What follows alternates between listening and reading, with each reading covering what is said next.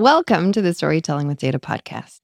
Have you ever given a presentation and held your breath just before you reveal the dreaded slide that says questions?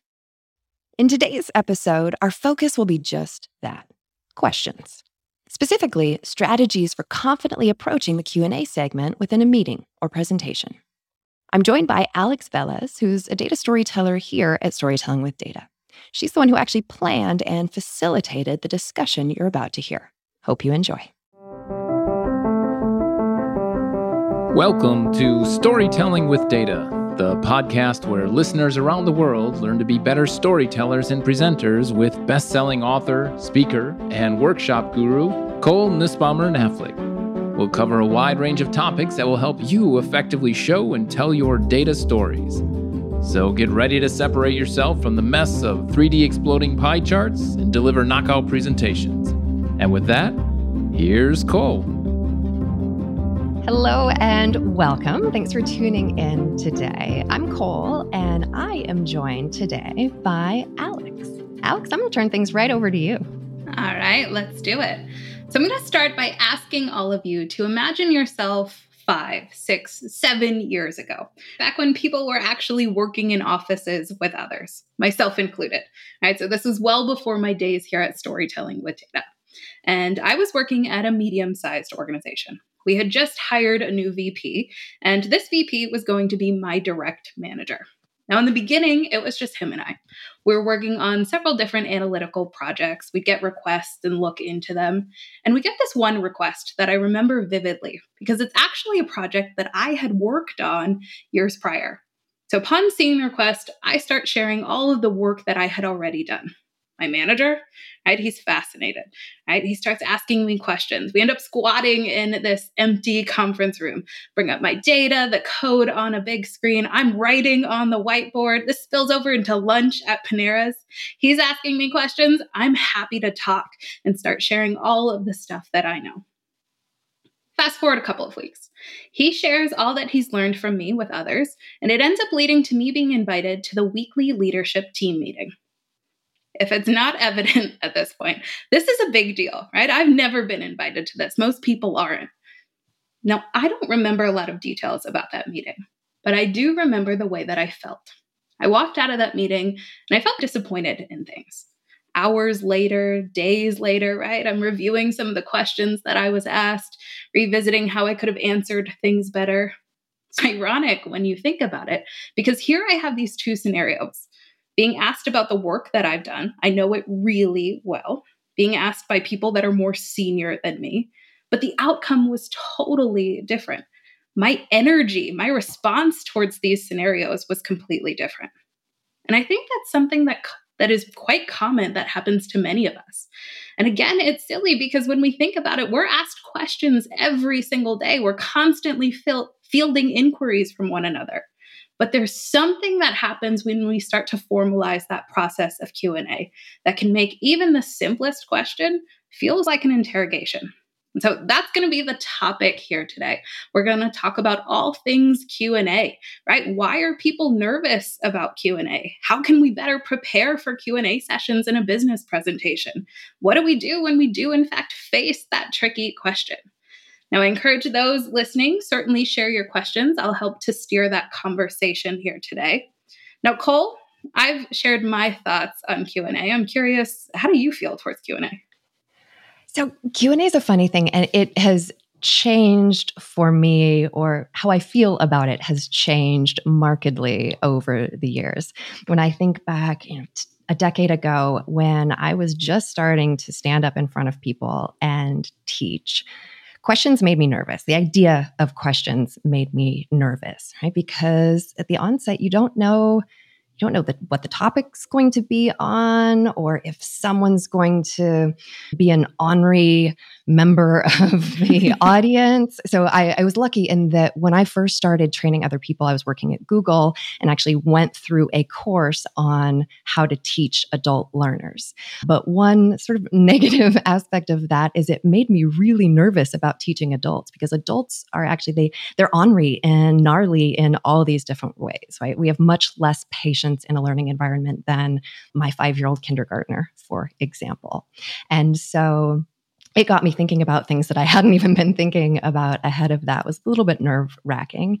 And each time you get a question for the first time, there's a lot of processing and thinking that has to happen pretty quickly on your feet. You've got to find the words you need to be able to eloquently respond, make sure you understand what the person's really asking. And so that made me nervous at first. And one way I would deal with that is just have so much content that there wasn't a lot of time for questions. I knew my stuff. Pushed I it could out go of the and presentation. yes, which sometimes works, not always. And when you think about it, can be a very dissatisfying feeling for your audience, because that's a big part of understanding something in a new way or learning something new, is to be able to engage by asking questions.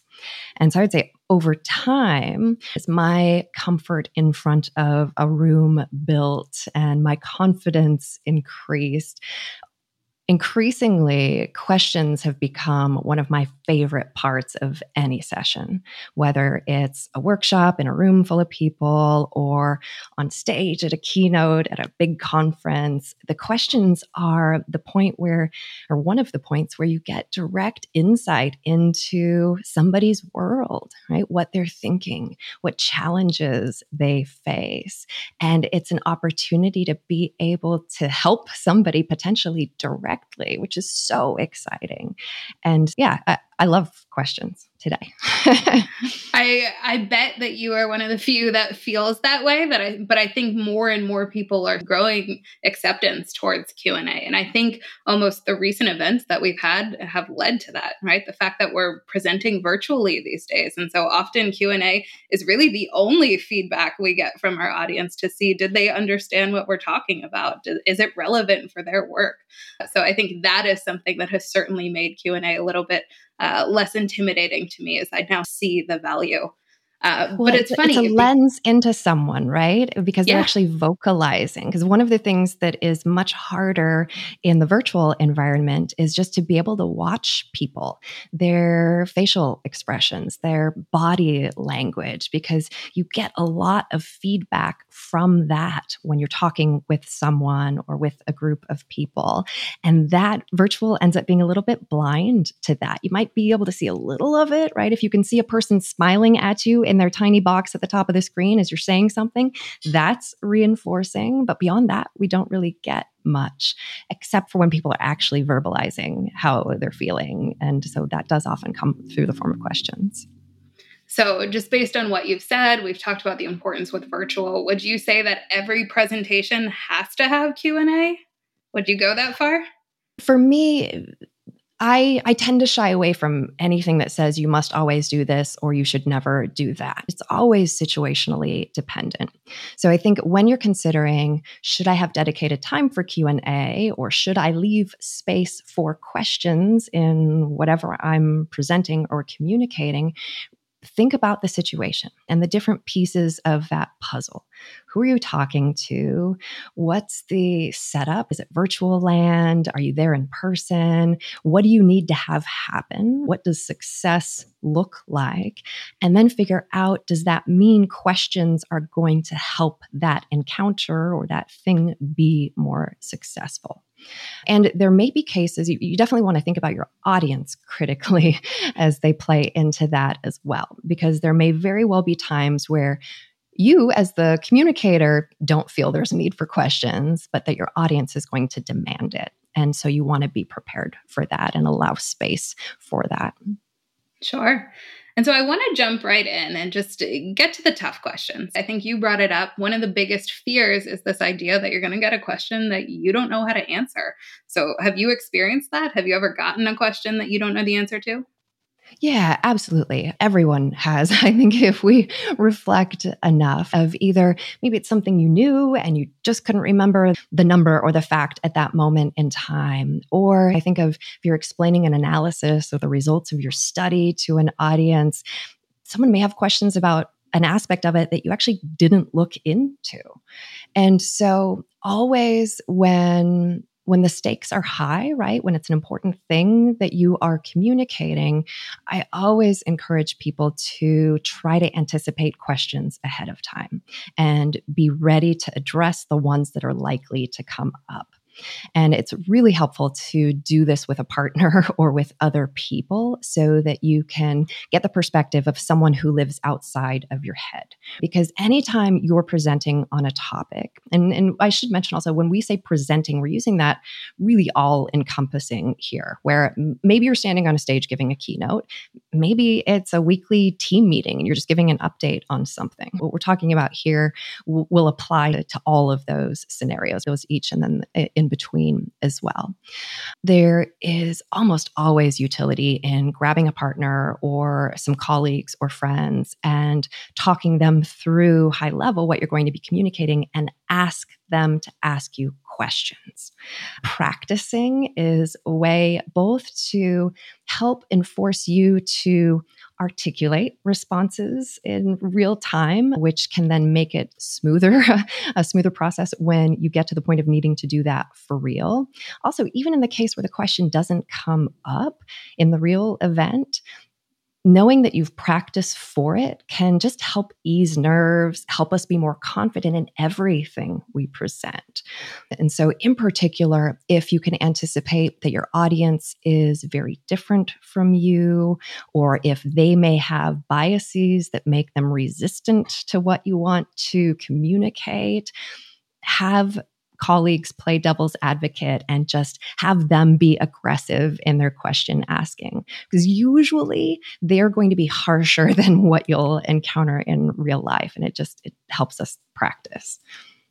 Yeah, so I love this, right? Themes are emerging, right? Preparation is key, anticipating those questions. And that's also helpful to do beforehand because it can also help you identify, do you have any sort of gaps in your logic anyway? So it can make for a stronger argument there. But in my experience, even the best preparation, you can still get a question that you don't know how to answer. So what do you do in the moment there? Yeah, great. I didn't actually answer that question the last time. So thanks for bringing me back to it. You can take different strategies. And this comes back to the situation as well. So you can imagine if this is an ongoing project and it's more kind of a status update, then you should be looking for questions that you don't have the answer to, because that can help direct where you go in the future, right? And help make it more robust. If, on the other hand, you've already done everything and you're at the end point with a recommendation or a finding and a question comes up that you don't know the answer to, one approach is to just recognize that. That's an awesome question. We actually didn't look into that. And so, and if it's something that warrants attention, we will look into that and get back to you. Or if it's a question that you know you can find the answer to, you just don't have it in your notes or on the tip of your tongue, you can say, yes, we have that. I don't have that information with me in the moment, but I'm going to follow up with it as soon as I get back to my desk, whatever the scenario is. Now, there are some cases, though, where that won't fly, right? If you should know your stuff and you're presenting to senior leadership and they ask you a question that you should know the answer to and you don't, that can get into sort of scary land. And so in those cases, anytime you can have an advocate or like a helpful supporter in that room or in that meeting, they can sometimes help provide air cover in those cases where instead of you having to baffle your way through, oh, I don't know, we'll look into that, I'll follow up, and potentially lose credibility as a result of that, having someone else there to be able to jump in to say, it's a great question. I actually don't want to get us off track with that. Let's keep going. We'll follow up with it. And so it depends a lot on who you're communicating to and your relationship relative to that person or your standing relative to that person. And I'm always an advocate of, and particularly I said this before, but in high stakes scenarios, right? Where you're communicating about something really important or you're communicating to somebody really important. You want to anticipate how things could go off the rails, right? How could things go wrong? And what can I do if that comes to fruition. Right? And just the process of planning for it usually means that it doesn't play out in that way. But again, as you plan for these scenarios, then when they do arise, you're able to more eloquently deal with them. Yeah. And so I think I heard you throw out a number of strategies. I like the one where it's just you're buying yourself time. That's one of the hardest parts of Q&A is that you have to answer something in the moment on your feet right then and there. And so ways to buy yourself time, you shared some, right? Follow up later on, which sort of implies this idea that maybe there isn't one way to handle a difficult question, but maybe one way not to, right? This idea of just don't guess and throw out any sort of answer that's a there. good point. Yeah, don't make things up. That will only hurt you. Another strategy you can use along the idea of buying yourself time, and this can work both if it's a case where you're not sure of the answer, or if you just need a little bit more time to pull your thoughts together, and need somebody else speaking while that happens, turning it back to the other people in the room can sometimes be a strategy that works really well. So in a workshop setting, for example, and we'll do this even when we have our own perspectives or opinions on things, because it can help start more productive conversations and help get people engaged of, hey, that's a great question. Actually, before I tell you what I think on that topic, let's hear from folks in the room. Has anyone encountered this scenario before? Does anyone have an interesting solution that they've used in this space? Does anyone have an opinion on this topic or question that just came up? And so again, situationally dependent on when and whether that will work. And that's about being really aware in the moment of reading the room or the virtual room of, are people engaged, right? Because if you do that in a room where everybody's checked out for one reason or another, that's going to backfire.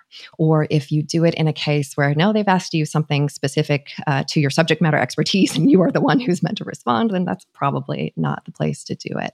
But if it's a place where you want to get people involved and engaged and where there's going to be benefit in hearing multiple perspectives, that can be a fantastic way to do so. And it just takes it from being this, I'm presenting to you, to a conversation that we're having together, which can be a nice shift in feelings too. Yeah, I think that shift in perspective is absolutely critical. And if I think back to the scenario that I described at the start of this, that was the biggest difference. My mindset was intimidated when I got to the meeting. But if you got me in a more casual setting, I could freely form answers about my work. And so I think the more that you can calm yourself down and have an open-minded perspective, the more you're going to be able to think through, how do you actually address this situation? That sort of awareness that you talked about. And speaking of awareness, right, I can think of maybe a year ago, I don't know if you remember this, Cole, but we were all teaching a public workshop and we got a question that was, what are your thoughts on sand charts? And every single one of us went, what's a sand chart? We didn't know the answer. I just did that in my head just now.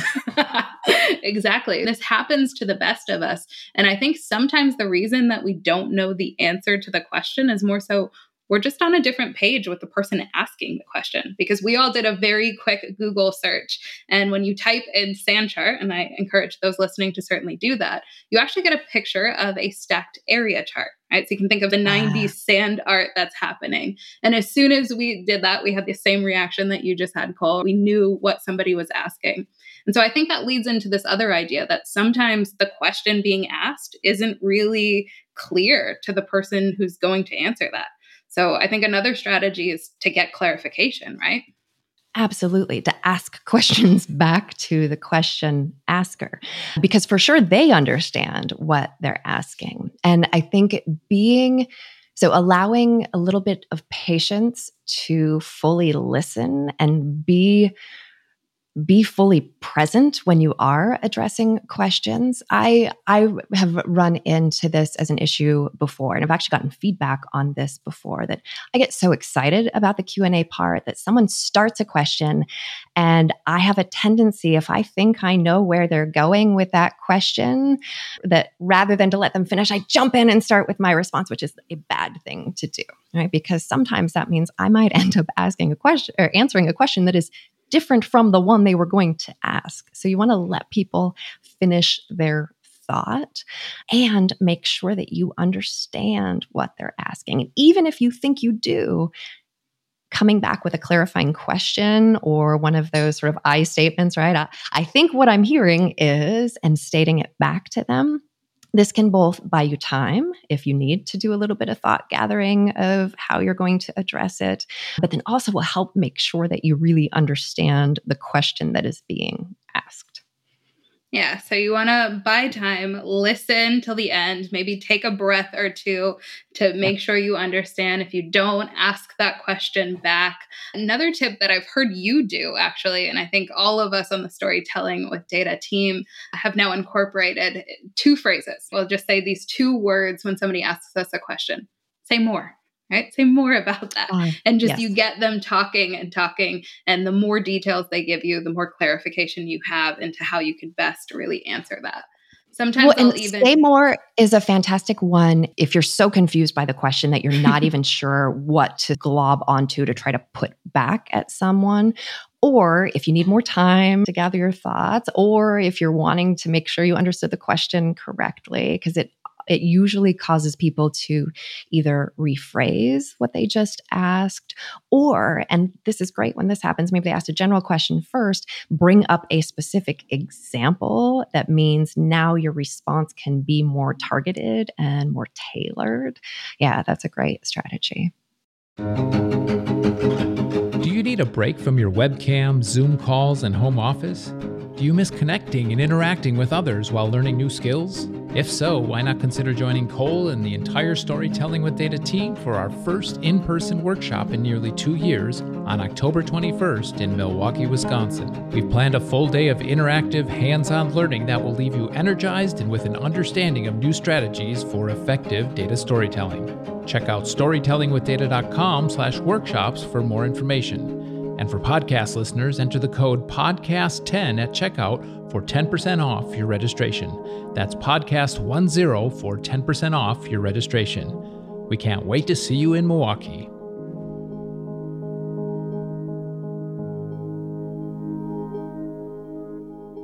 Yeah, I love it. And I love that all of these strategies, when you really break them down, they're not difficult, right? They're things that we would do in a normal conversation. But for some reason, when the pressure is on, it all goes out the window. We forget how to respond or have these engaging conversations, and that it is this two-way street there. Absolutely. So I was going to bring this up. Another thing that can sometimes trip folks up is when you get a question that is completely off topic, right? You've just presented, you're in the moment, you know exactly what you're trying to get your audience to do, and somebody brings up this tangential point that could throw everything off. What do you do there? And actually, we get this question a lot in our workshops, right? And Cole, I've heard you answer this. I've heard everyone on the team. So for those listening, we do workshops on explanatory communications. And without a doubt, nearly every single workshop, somebody will raise their hand, they'll message in the chat window, and they'll ask, well, what about dashboards? And this is a tricky question to actually maneuver. So what's your response to that? And then we'll see if we can break it down there. Tricky because we focus on a different sort of space when it comes to communicating data. I want to come back to your meta question, and then we can address the dashboard one specifically. So I think when you are presenting to an audience on any topic and you get a question that feels like it's out of left field, the first thing you want to figure out is, do you need to go there, right? Are you going to respond to it? And I think whether you do depends on a couple of things. It depends on who that person is, right? If it's your CEO, you probably can't say, no, sorry, we're not going to go there right now.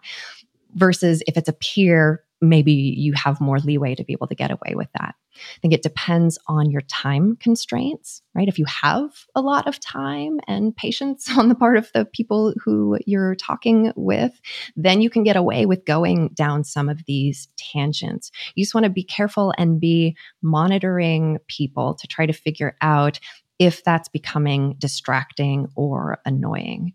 And this again is when you can see body language, you can see some of those pieces. Or in virtual land, you can find other ways to check in, right? You can have people, hey, do others have this question? Quick show of hands. Oh, actually, so nobody else does. Let's put that on hold for now. If we have time at the end, we'll come back to it. It could be one way to do that.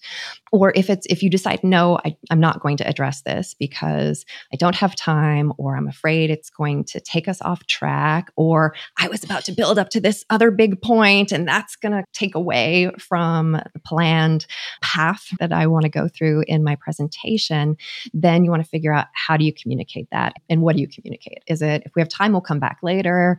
Or another thing is, that's a great question. It's actually not central to what we're focusing on here today. So why don't you catch me after the meeting or afterwards, and we can go into that. And you can figure out, right, other ways to fill in that piece. If you decide you do answer the question, then you want to figure out how far to go, when to come back, how to transition back into the other stuff. One way that I sometimes deal with this, and Alex, just coming back to the dashboard question example, maybe I do this there, but there are some cases where if someone asks a question that I don't care to answer for whatever reason, right, might be a little off topic or something else, I'll turn it into the question that I want to answer. And so this is one of those cases where you have to be careful about when you do this. And so oftentimes when I do podcasts with other people where they're interviewing me, they will almost always ahead of time ask, are there any questions you're not comfortable with or any topics you don't want to go into? And my response is always, no, I'm fine. I can talk about anything. And I actually have no problem turning a question I don't want to answer into one that I do. So ask away, right? And we'll do that. And there are ways you can do that without making the person asking the question feel bad. That's a fantastic question. And actually one that's really similar to this that we get a lot, right? So just this slight redirect now means I can take it into the space that's going to now help me transition into where I was going next. Or if it was maybe a confusing question, I can clarify and again, turn that into something that is clear to be able to answer. I see Amanda commenting, I like that. Turn it into a question you want to ask. And so just coming back to the dashboard one, and just to give a little more context, Alex did a little bit of this, but when we're focusing on explanatory communications, dashboards, it's a different use case where you're using it to monitor, you're using it to find the interesting stories. And so this is one that I answer. I guess I don't turn it into another question, but of backing up to set some context, because oftentimes we will have already talked about exploratory analysis or exploring data versus explanatory, explaining data. So that allows me to draw back on something that we've already talked about that then reinforces that distinction. And I'll usually give a couple strategies for dealing with dashboards in this instance, and then redirect us back to the topic at hand. And so there are no hard and fast rules when it comes to this. You can hear all the different strategies that we're talking through, but it's really about being present in the moment, being aware of what the person's intent is as much as you can when they're asking questions. Because I think sometimes we assume that people are asking us questions just to throw us off our game. And sometimes that is the case, right? You have a gnarly audience member who just has decided for whatever reason that they're against you and what you want to say, and they're going to make that clear. And so there are different ways you can deal with that, which we can get into more if we have time. But rather than do that, I'll redirect back to our topic at hand. As you answer your own questions. I love this. But I think more often, I try not to assume malintent on the person who's asking the question, even if it comes off as questioning in the bad sense of the way of they're trying to throw you off, they're trying to trick you, they're trying to, get at something. Because I think more often it's just someone who really is wondering something and maybe doesn't articulate it in a way that sounds that altruistic, if that makes sense. And so figuring out how to address some of those things. Actually, though, I'll share a quick anecdote on the gnarly audience member example. I've worked over a few years with a medical device company who would employ physicians, they were actually neurosurgeons, to speak on behalf of one of their products. And I would, a few times a year, come in and train these neurosurgeons on how to talk about data. And because they'd be doing so as they're talking to their peers, as they're talking to their patients and such. And I remember one day we were in Texas, right? And Texas, I used to live there. Texas is a place where people are usually very polite. One guy sits in the front seat and his body posture was such that if there had been a table for him to put his feet up on so he could lean back even further, he totally would have done that. Where it was just this air about him. As I got up to the front of the room and I was about to start speaking, right? So this is before I even get a chance to introduce myself. He looks me up and down and says, "What am I going to learn from you?" So Ouch. there's an interesting question, right? And I think even when we try to not assume malintent there, was he testing me? Who knows? Had I faced that scenario earlier in my career, I'm nervous about how I would have responded.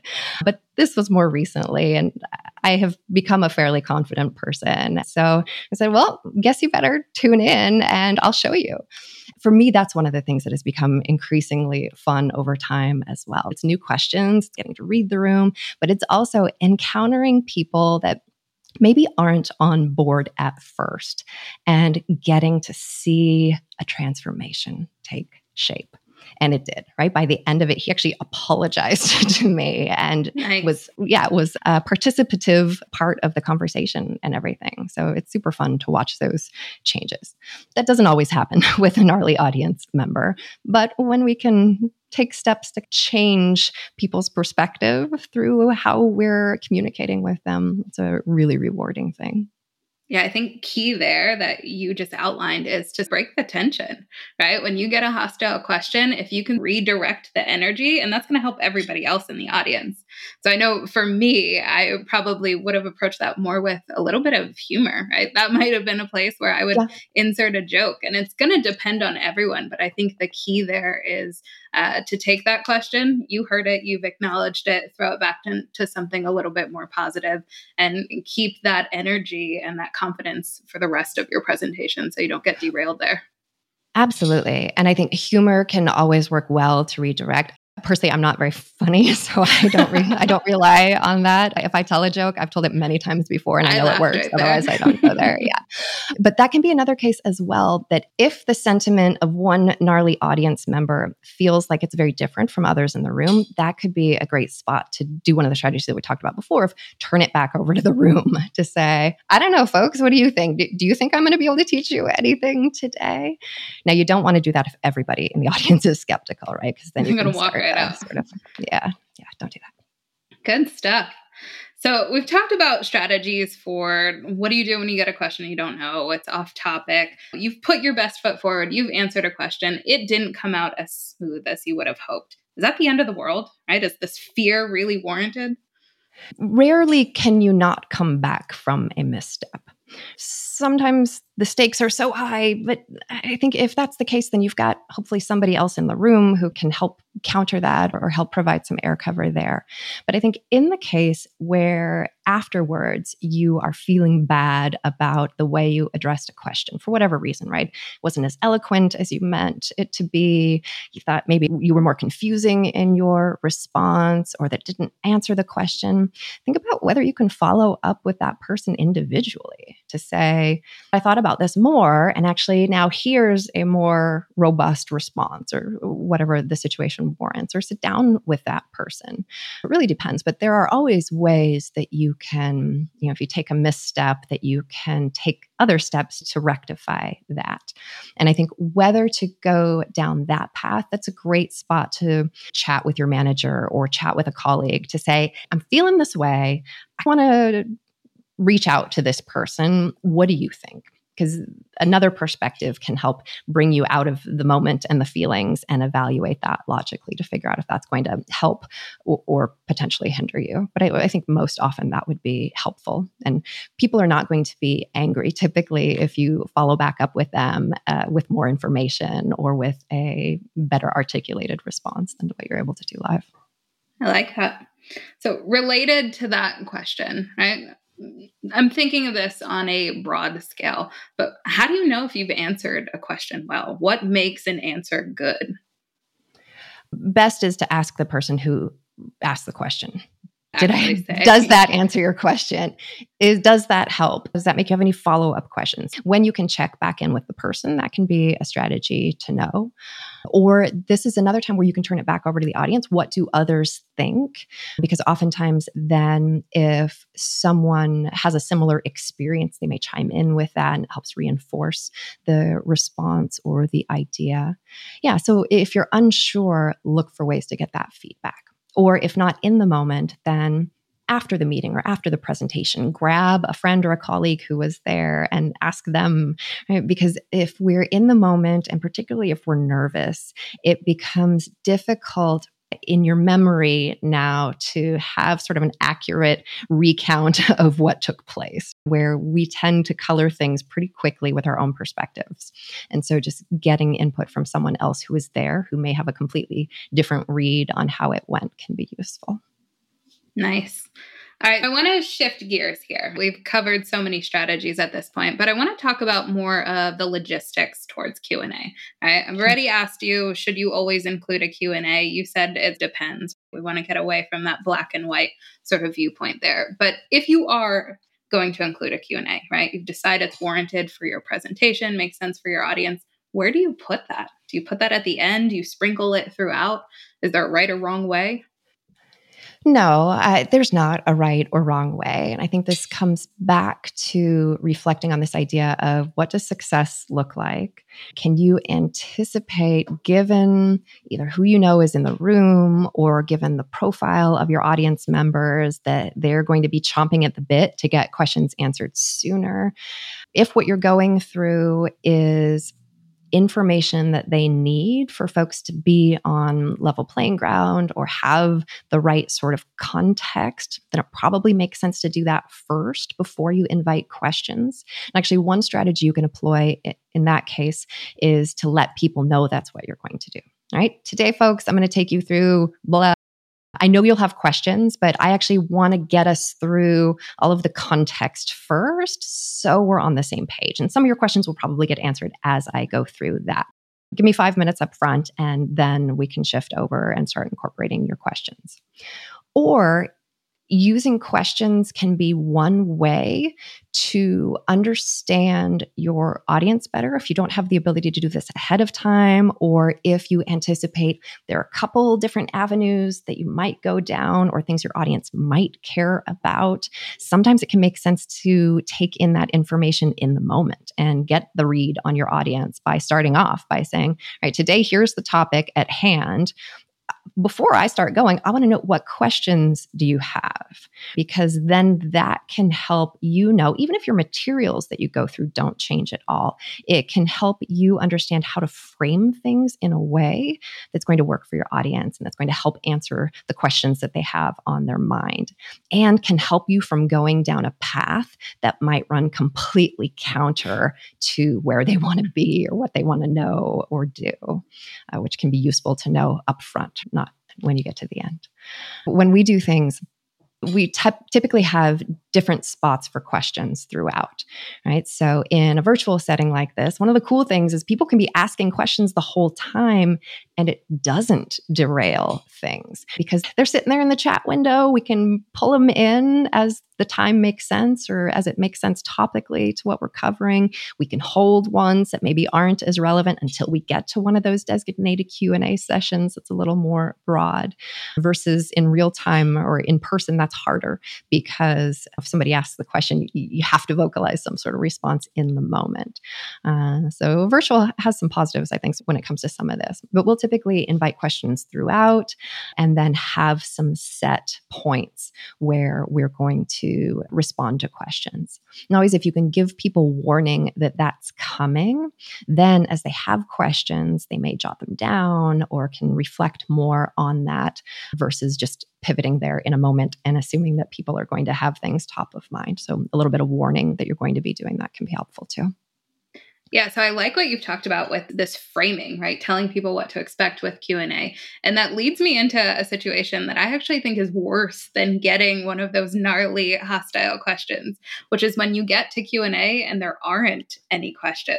That can feel terrible as a presenter. Yeah, this feels bad because it feels like people aren't engaged, which isn't always the case. Sometimes that's the case. But another reason I think that happens is particularly when you're dealing with content that might be dense or might be new, somebody's experiencing it for the first time, there's processing that has to happen. And so I think sometimes when we switch to questions, that processing is still happening. And so people aren't yet ready maybe to articulate their questions. And if you're in virtual land, so we work with some technologies where questions are delayed, where I might say, all right, we're going to take questions. And then now you start typing in your chat window and you have a question for me. That may not get to a point where I can see it until 30 seconds later or a minute later.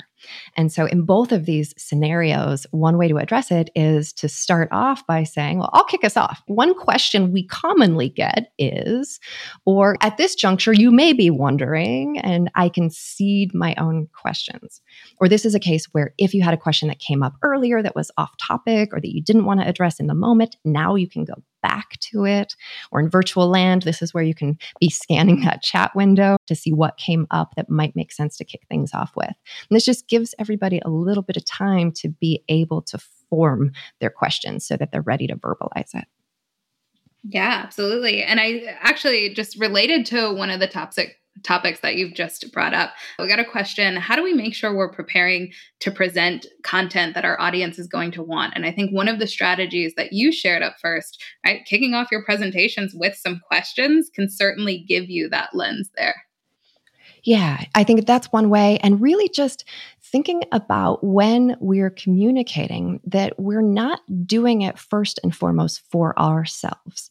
When we're communicating, we're doing it first and foremost for somebody else, right? For our audience. And when you can make that paradigm shift and really be thoughtful about who your audience is and what they care about, then it causes you to frame things in a different way, where now it's not being framed as, I did this cool thing, I'm interested in it, therefore you should be interested in it, which is not so compelling.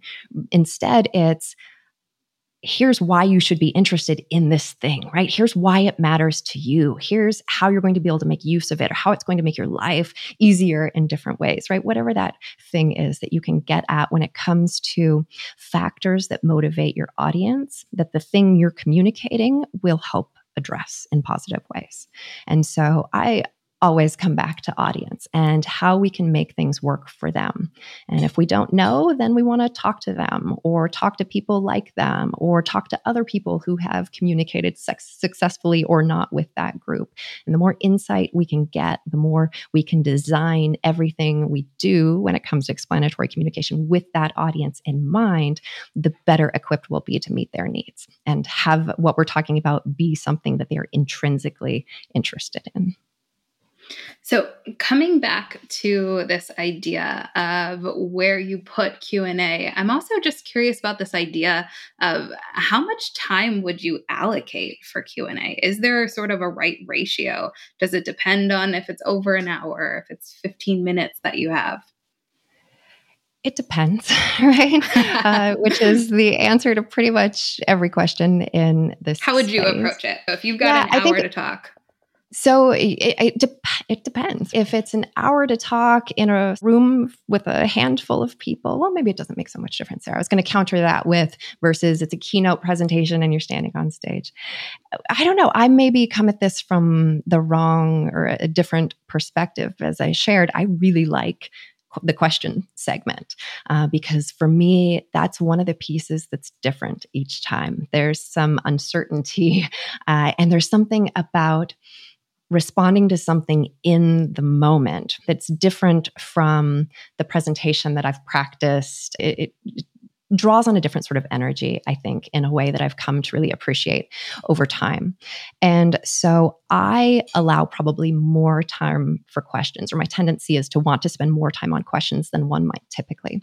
So if it's an hour keynote presentation, say, for sure, at least 15 minutes of that I would want to leave for questions. And a lot of times, if it's a conference sort of situation, you'll get input or constraints from the organizers to say, you need to talk for 45 minutes, and if it's 15 minutes Q&A. Or I'm always a little sad when it's, you're going to talk for 55 minutes and 5 minutes Q&A, because it's such a short span of time for questions. And I know people typically have more they want to talk about after a session than that.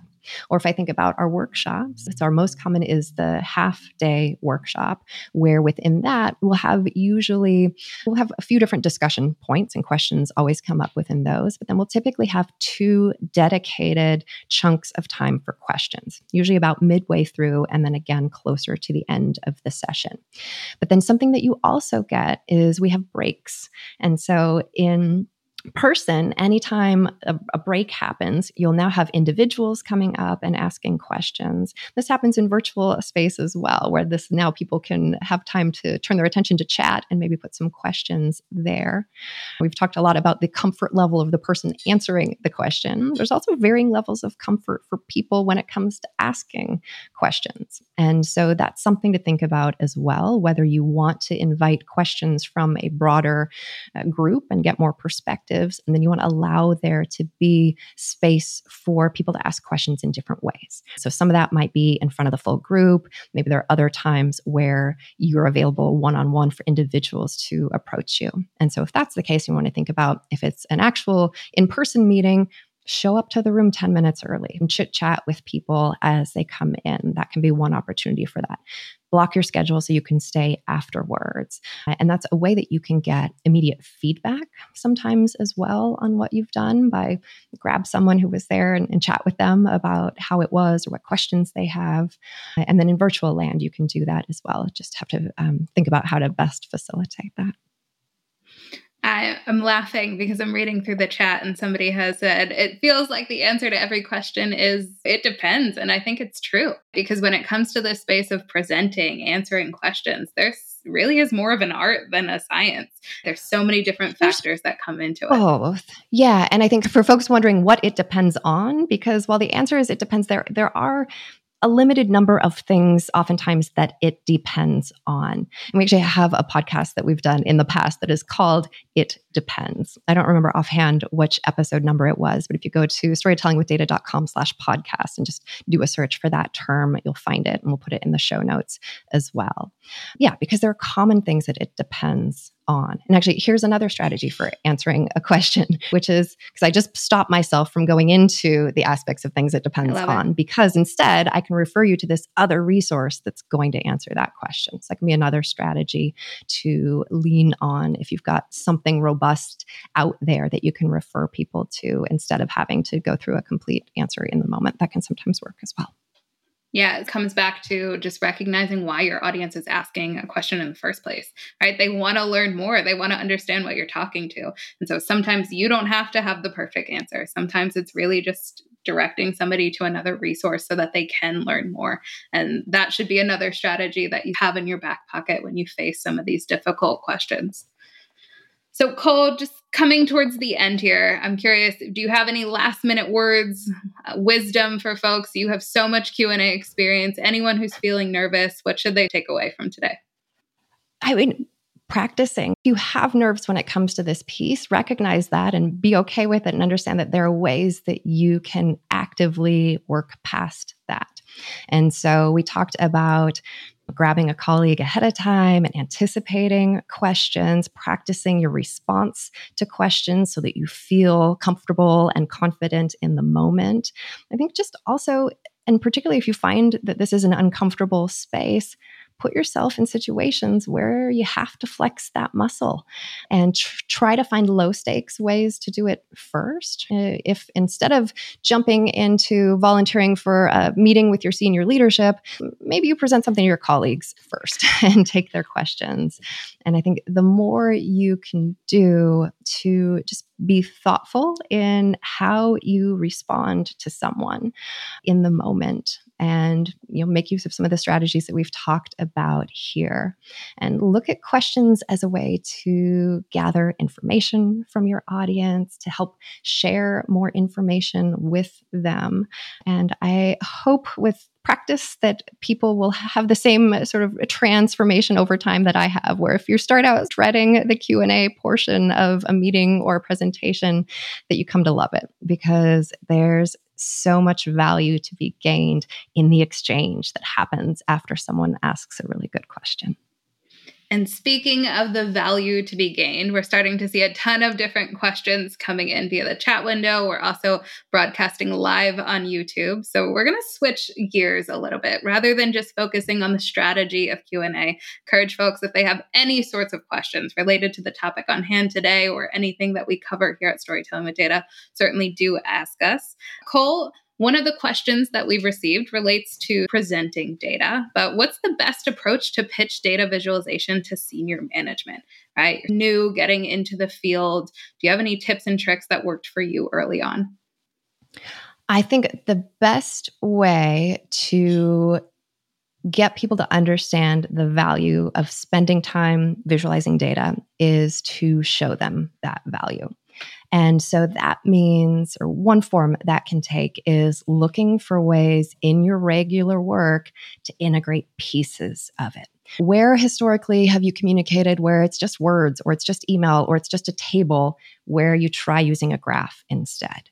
And these small steps build over time. Because if now, in showing something through a graph instead of maybe the table or the words that were there before, and maybe it's not instead of, maybe it's in addition to, particularly if you fear that people may reject change, then when people can see now that they can understand something in a different way as a result of that, you'll find that you don't have to pitch, that people will start asking for it. And that is the scenario you want to try to get into, because I feel like anytime you're trying to prove the value, that's a hard conversation, right? Because that can get very quickly into ROI, why, right? If I buy this fancy tool for our company, what's my return going to be? And that's a really hard question to answer, because it's hard to say, well, we visualize data in this way, and now sales are greater as a result. There's so many other things that happen in between. So I'd say start by looking for small ways that you can model what best practices look like and try to build momentum there. Another strategy can be to get someone who is influential on board and have them help be an advocate. So I think part of what it is useful to convince people of is that visualizing data, communicating with data, these aren't skills that are innate, right? These are not skills that we just naturally have and are good at, that there's value in having folks who spend time thinking about these things and learning about best practices and understanding why some things work better than others. But to get funding, you've got to be able to show that. And so look for scrappy ways to start out where you don't have to make big investments, right? Because it doesn't take fancy tools to do this stuff well. It takes being thoughtful about how you show your data and what stories or what framing you put around it to make it work in the given situation. So that's me talking a lot, but I would come back to saying, lead by example. Start integrating it in small ways and see what resonates with people. And also learn what doesn't, so that you can maneuver in ways that is likely to be accepted. And that momentum will build over time in positive ways. Yeah, and I wish you luck. It's a journey. Yeah, definitely good luck. And I also recommend just building on Cole's answer there. Consider your use of words and color. All right, this is a tip we throw out in nearly every training that we do, and we can certainly link to it. But we have a blog post with an example of the power of using color sparingly, using words well. And this could be one of those baby steps that Cole mentioned that you start to implement, and you really do start to see the value of your work there. Now we have another question. I think this is going to be a new question for you, Cole. Awesome. Are there outdated ways of communicating with your data that you've seen? And do you have any examples there? So I think one thing I see less, I think, than maybe a decade ago, maybe even 5 years ago, but still more than I wish to, is the data dump, where it's just a bunch of graphs, a bunch of data. That's not how we want to communicate. We have a lot of lessons that are thoughtful about employing words and having a point, right? Anytime you show a graph, you should be able to articulate why you are showing that graph. And just coming back to what Alex said moments ago on using color and words strategically, right? If you have a point you want to make with the data that you show, which you should have if we're talking about an explanatory communication, then use color sparingly to draw attention to where you want people to look, and use words around that to tell them why you are looking there. So I think anytime you see yourself or your colleagues just showing graphs, just pause and reflect on, is that enough? Because usually it isn't. And also it limits the value that we can add. And actually, this is great, sort of building back on that other question about proving the value of data viz, that graphs for the sake of graphs are not going to be compelling. What's compelling is when you understand that data, you turn it into a graph, and now you use that graph to help other people understand that data in new ways. And for you, that happens when you look at the graph, right? Because you know the context, you understand the graph, you understand where to look and what to see because you've been working with it for so long. That's not the case for anyone else, though, looking at that graph. That's where we have to take explicit steps to help others see the same thing that we want them to see and walk away with the same conclusion or takeaway that we want them to know.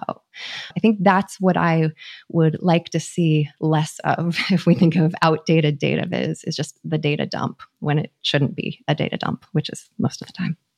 I think we'd all like to see less of that, Cole.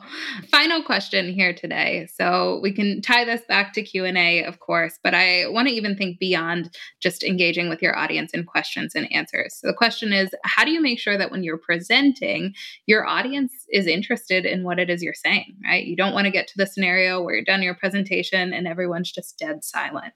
How can you avoid that? Check in with them.